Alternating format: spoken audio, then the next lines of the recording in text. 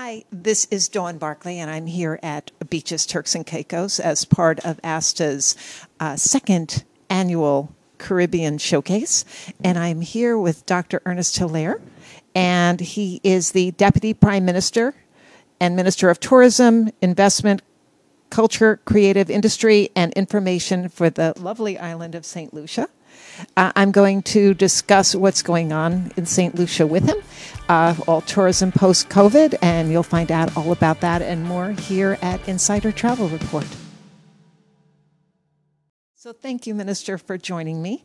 I would like to ask you first about what's going on with your tourism numbers post-COVID, if you could talk to me about the rebound. Yeah, I think St. Lucia has rebounded quite nicely. Our numbers are certainly, very, very encouraging. We were at the end of 2022, about 84% of where we were in 2019, which was the best year ever. And for this year to date, we about 89%. We are still severely affected by the decline in regional travel because of connectivity issues regionally. It has affected us. And for St. Lucia, regional travel, regional arrivals was very significant. It was our second largest after the U.S. market, larger than the U.K. and Canada. So it tells you how significant it was. But we're very happy with where we are. Our numbers for the U.S. is 5% up in 2022 and already 2% up on 2020. 5% up on 2019 in 2022 and already 2% up in 2023 on 2022. So the U.S. market is doing very well for us. Canada has increased significantly.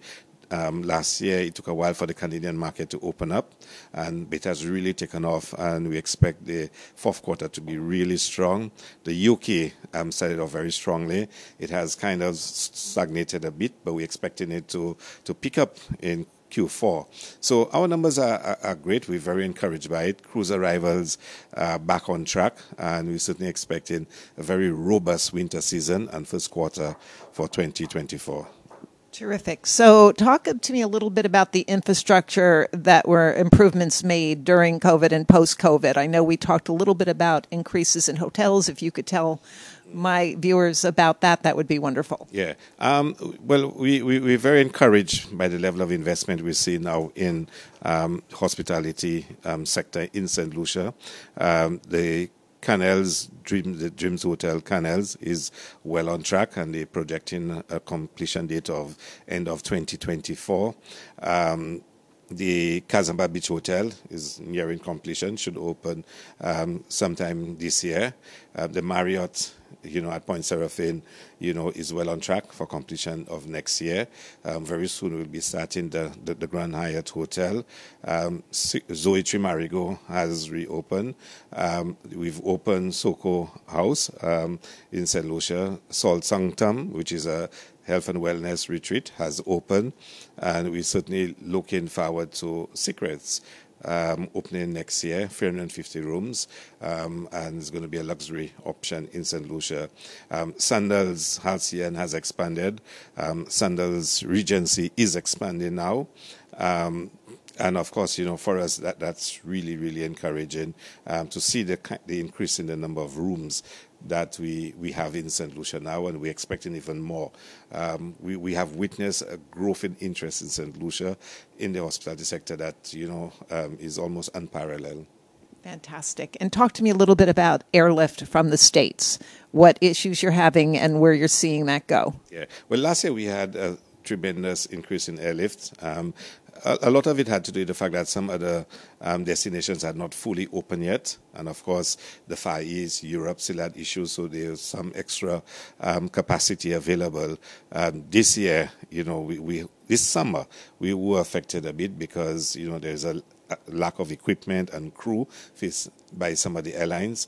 But from all the indications we've gotten, we will see increases for the winter and first quarter of next year. St. Lucia has been showing strong numbers, so there is a huge demand for the island.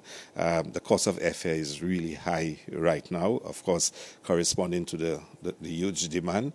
But we're very encouraged by the increases that we're seeing. And of course, we're looking forward to even more airlift into St. Lucia. Fantastic. Last question. you're here in beautiful Turks and Caicos to meet the ASTA members. What will being here do for you, and how do you cater to the agents who are represented here? Yeah, well, I mean, it's a wonderful opportunity for us to say thank you to all the agents that work so hard to sell the Caribbean as well as selling St. Lucia. So we want to personally say thank you to them, and I had the opportunity to publicly thank them for their hard work. They stayed true to us during the worst of times, and certainly when we went out selling St. Lucia, they were very supportive, so we need to show that appreciation. We need to update them on what's happening in the island and what's going to be different, what's going to be even enhanced, and what's new. And we got the opportunity to do so. Tomorrow, the CEO of the Tourism Authority will get an opportunity to speak with them about some of the more direct retail developments that have taken place in terms of training, in terms of, sales and whatnot. So she will do that directly. But this is really important for us. It's an opportunity for us to sit with those agents in the same room and to feel their passion, their energy, for them to feel our passion, our energy, and for us to work together. We want them to sell in the Caribbean first and foremost. That has to be their primary region or sale. And of course, like I said to them, when they're choosing which island in the Caribbean, choose St. Lucia.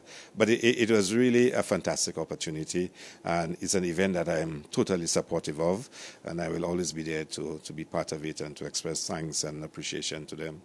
Thank you so much for joining me. I appreciate it. I hope everybody starts selling St. Lucia who attended.